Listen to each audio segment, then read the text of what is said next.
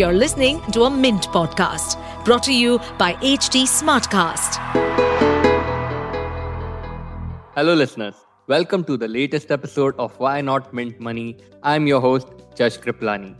An actively managed diversified equity fund dynamically manages a portfolio across sectors and stocks. So what is a business cycle fund then? In today's episode of Why Not Mint Money, we caught up with Anthony Heredia, MD and CEO of Mahindra Manulife Mutual Fund, on launching a business cycle fund and how such a fund can take sectoral bets. Welcome to Why Not Mint Money, a personal finance podcast where we help you understand basic money concepts and share strategies for you to build your wealth. So let's get started with your money journey. Hi Anthony, welcome to Why Not Mint Money. Thanks for joining us today. So Anthony, to start on a lighter note, what are you following these days? What are you watching these days? Yeah, so just outside of our fund launch that we've been pretty busy with, pretty excited about the start of the English Premier League. I'm a devoted fan of Arsenal. We have a game tonight. We started well, lots of hopes. So that's what I tend to follow to kind of make sure I have interest outside of markets. Right. And Anthony, just to let you know, I support Tottenham, and so in a way we are arch nemesis. but so that means the questions are going to be a lot tougher from now. No. I'll try to be fair. So Anthony, to start with, why a new fund and how is this fund going to be different than your existing fund offerings? So just this probably has a little bit of a background in terms of, our business planning cycle. When we looked at our product basket, we looked at two areas where we felt that we needed some bit of completion. Okay. One was in some sense a tactical offering, right? Because a lot of the funds we have, large cap, large and mid, multi-cap, in some sense are basically core equity funds. So we thought tactical should be something we need to add to the product basket for our customers. And the second, which is something that we'll probably think about doing maybe towards the end of the year, is multi-asset. So these were two clear product gaps that we felt we should address. Now, coming to the fund we launched, so when you think about it tactically, you can start looking at perhaps you want to launch certain set of sector funds because they're either relevant at this point in time or you think they're relevant long term, or you launch thematic funds, and you're seeing a wide variety of that. We were worried that if we started to launch a series of sectoral or thematic funds, it may end up creating some dissonance in terms of, allocating the right resources, right? Because each of the funds in itself has an independent portfolio, requires a certain element of resourcing. So we were racking our brains to come up with, can we think of an idea that kind of sits between a core long-term fund that a customer can hold, but at the same time looks to play over time multiple sectors or themes in a slightly more concentrated fashion that we think makes, sense from a 2-3 year perspective at a time. So when we looked at what the existing landscape was, we thought business cycle as a concept fitted very nicely into that space, right? Because at one level, you're allowed to be concentrated in a couple of sectors. I wouldn't say couple of sectors, actually, couple of themes, obviously broader number of sectors. At the other end, it's not, so concentrated so as to kind of move very far away from being diversified as a portfolio. Okay. So that's what led to the creation of this product. Right. And can you share a bit more about your new fund offering, the business cycle fund? How is it going to work in, operationally and in terms of fund management? Yeah, so I think that's a very important question because, in fact, one of the key questions we've got on roadshows is, firstly, what is a business cycle fund? And secondly, how is it different from the existing funds that are out there? And I'll put it this way. So a business cycle fund, you can take an approach of being in some ways almost akin to a contra approach, right? Because you are focused only on the cycle of a particular sector or a business, and you are investing in it irrespective of what the market view on that is. Right. The other way of looking at it, however, which we felt is relevant, is at the end of the day, it is not the best thing in the world to assume that you know better than the market. Markets have an intuitive way of also discounting ahead of a cycle turning. Sometimes markets have a way of exaggerating a particular cycle's influence. So we thought that one of the elements we needed to bring in was the element of a market cycle and say that there is a conjunction between the business cycle and the market cycle that we want to kind of optimally allocate. So let me put it differently. I would say our portfolio will basically kind of run on three kind of parameters. Right. There will be elements of contra, right? So effectively sectors that you think are perhaps not going through their best journey, but you believe in the next couple of years will turn around, right? For example, think IT, think metals for the moment. There's another element which is, if you argue that today the market has pivoted fairly majorly towards growth, is there still a room for value, right?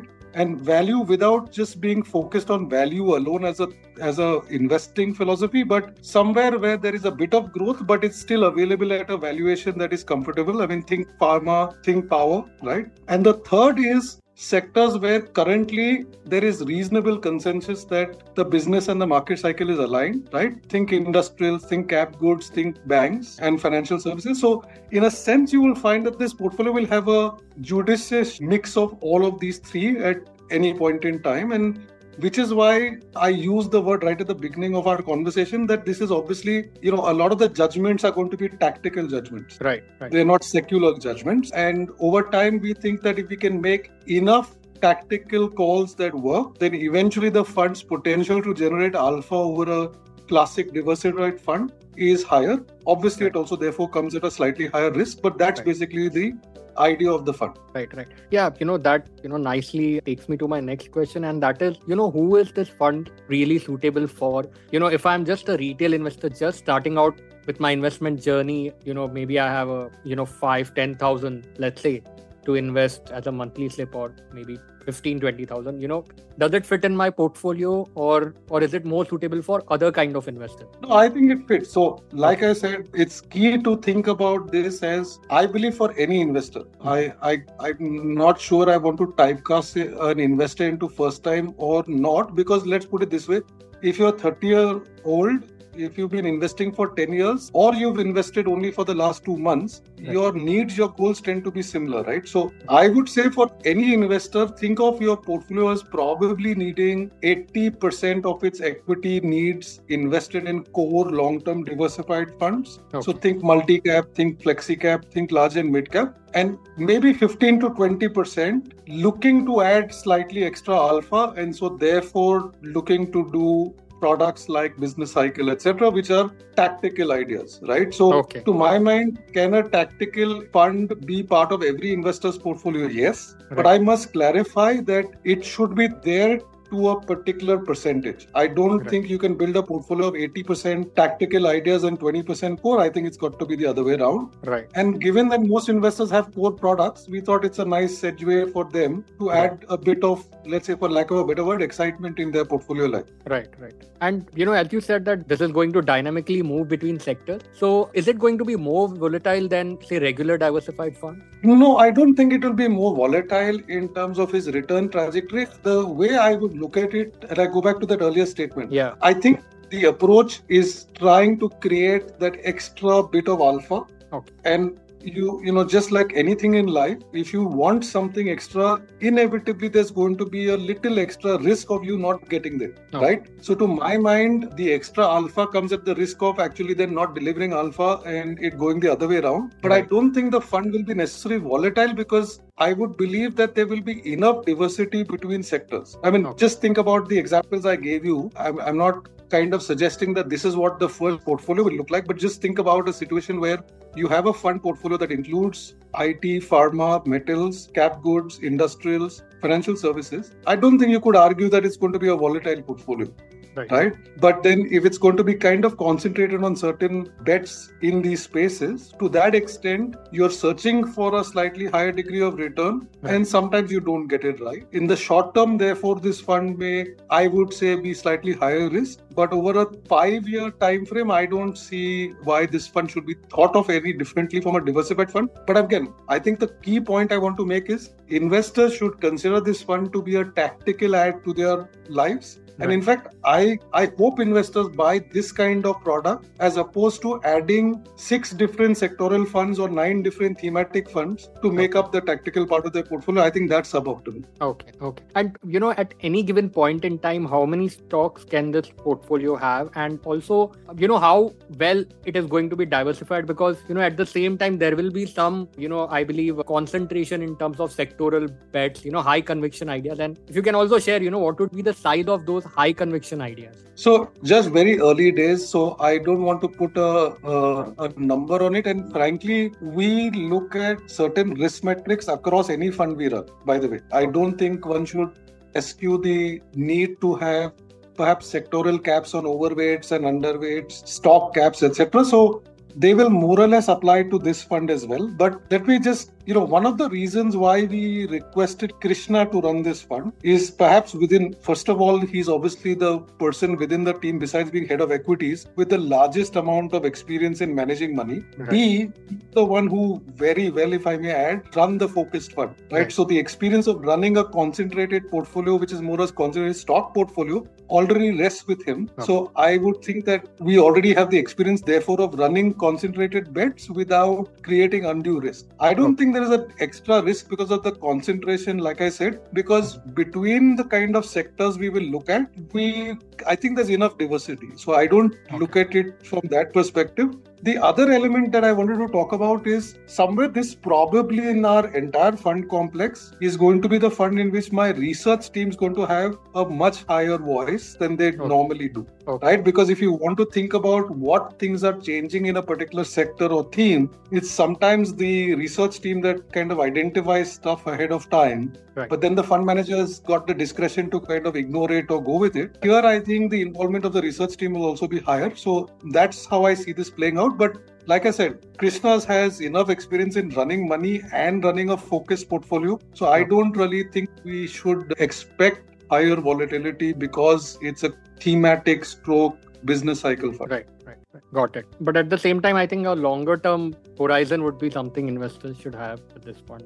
Just I'm very fond of telling anybody who asks me, I think given where we are in terms of current market valuations, and given the kind of questions, the most common question I get from investors I meet today is, are markets too high? Is it a good time to invest? So I think the universal answer to this question, not for this fund, I think anybody who is investing a rupee in equity today or tomorrow needs to have a time frame of 5 years or more. Okay. Right. That would be my answer. So whether you're asking that question in context of a small cap fund, multi-cap fund, business cycle fund, NFO, existing, I think over time in equity, whether these valuations or leaving these valuations aside, I think a 5-year time frame now is a mean, it's the core thing you need. If you don't have a 5-year time frame, then I think you're taking a higher risk than you should. Right.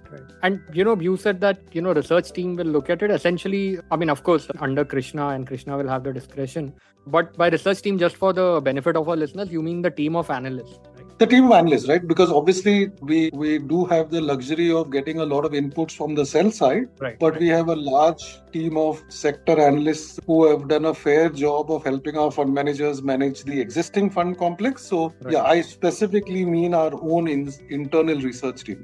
Right. And, again, it will help our listeners if you can explain about, you said core portfolio is where you can have your regular equity funds, debt funds, whatever. And then there is a other spectrum of the portfolio, if I may call it satellite portfolio, because a lot of our listeners also are figuring out, how better they can invest, how better they can optimize their portfolio. So how does this core satellite dynamic works for any investor for that matter? So I think I would put it in terms of the quest for eventually optimizing the return you want to get from equity. Given that equity very naturally is going to deliver you a potential double-digit return over 7 to 10 years, to my mind, one should at your core do not attempt to overthink that.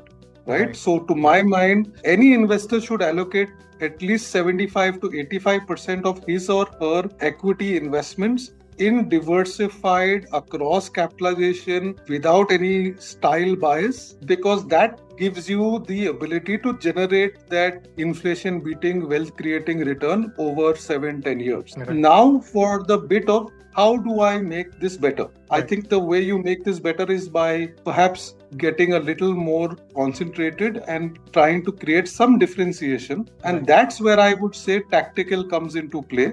Now, you could have very large private wealth organizations who do that for their clients by introducing them to alternate investment funds, private equity opportunities. But I think for the retail investor, the best way to approach trying to add that little bit of alpha possibility tactically is through products like this, right? Because conventionally they would do that by taking a call on sectoral funds or thematic funds. But I can tell you, based on a lot of back research we did, in today's market, if you just did a simple chart of sectoral winners and losers each calendar year over the last 10, you'll find that it's virtually impossible to make a call as to which sector fund can I buy with a 2 or 3 year time frame without any risk of it actually backfiring. So which is why I think tactical funds need to be a little more broad based. I think that is also, something we at Mint also do. Annually we come up with this asset mat. Even that applies to all the asset classes. Almost every year we see different asset classes doing well than the other, and not that often, but there is. I've seen extremely good stuff that you put in. I think also kind of talking about the correlation between fixed income, gold, real estate, equities. But I'm saying I'm just restricting my discussion to equities. Within equities, I think if there's no harm in trying to add a little more to the equity return you're looking to generate. But rather than trying to add it by yourself saying, see, listen, as an investor, if you knew which sectors are potentially going to do well over the next 2-3 years, then the second question would be, why do you need a professional in any case, right? So I think what we're doing is we're marrying the fact that it's impossible to make calls on sectors permanently. So you need to be a little more, I would say, flexible around it. And a business cycle approach, to my mind, offers that possibility. Sure. And Anthony, you would have traveled the country during your road shows while presenting the various contours of this fund. Anything interesting that you picked up on your road shows from investors? Any questions you thought were quite striking and something that you have not heard before, and especially in this market environment, something relevant that you came across? So I'll put it in a perspective. I think there are two core conversations that are happening. One, the sheer sense of optimism. In fact, I would actually use a word called pride in the fact that India looks destined for a super future, third largest economy by 2030, etc., etc. So that's a very clear set of conversations around, do you think that's going to happen quicker? Do you think that means wealth creation possibilities are unprecedented, etc.? The second train of thought is, the Sensex is 67,000, the Nifty is 18,000. What possibly can lead to a correction? And allied to that, I think one thing that I've seen come through in the last month is conversation around potential impact of elections. I see that coming as a conversation point, which I probably didn't see 3-4 months ago. And somewhere, therefore, we've been trying to tell investors, listen, I think that's the fundamental call you need to make. Are you going to spend every waking hour focused on the fact that the Sensex is at 65 or 67,000? Or do you focus on the fact that potentially India is a $6 trillion economy in 5 years, 6 years from now? And depending on which part of the argument you plan to focus your energies on, your investing decisions get a little easier. But like I said, within that, if people are saying, okay, I understand it's not a good idea to focus on Sensex or Nifty levels, what is the risk that one should look at? And, the obvious ones are higher inflation for longer, China slowdown, etc., etc. But I would say the one thing that's coming in now increasingly is, do you see a material risk to markets from elections? And I think the honest answer we've been trying to give people is, I think the markets kind of somewhere bake in the fact that there will be continuity, right?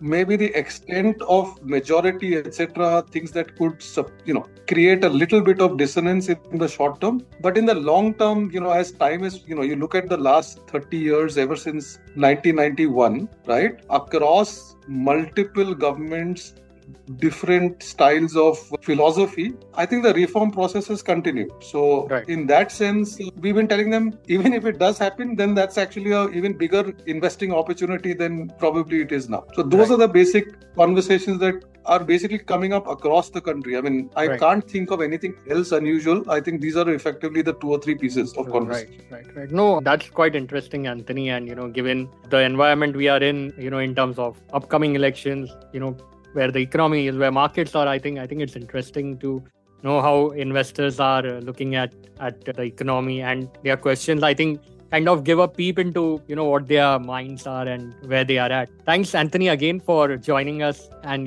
sharing your insightful thoughts. It was a pleasure having you here. Thank you, listeners, for joining us today.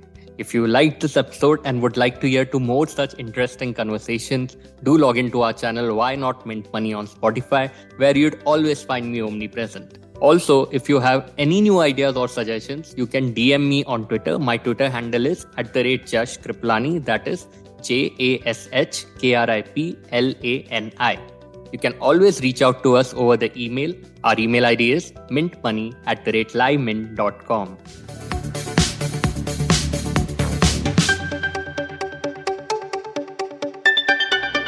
To stay updated on this podcast, follow us at HT Smartcast on all the major social media platforms. To listen to more such podcasts, log on to www.htsmartcast.com.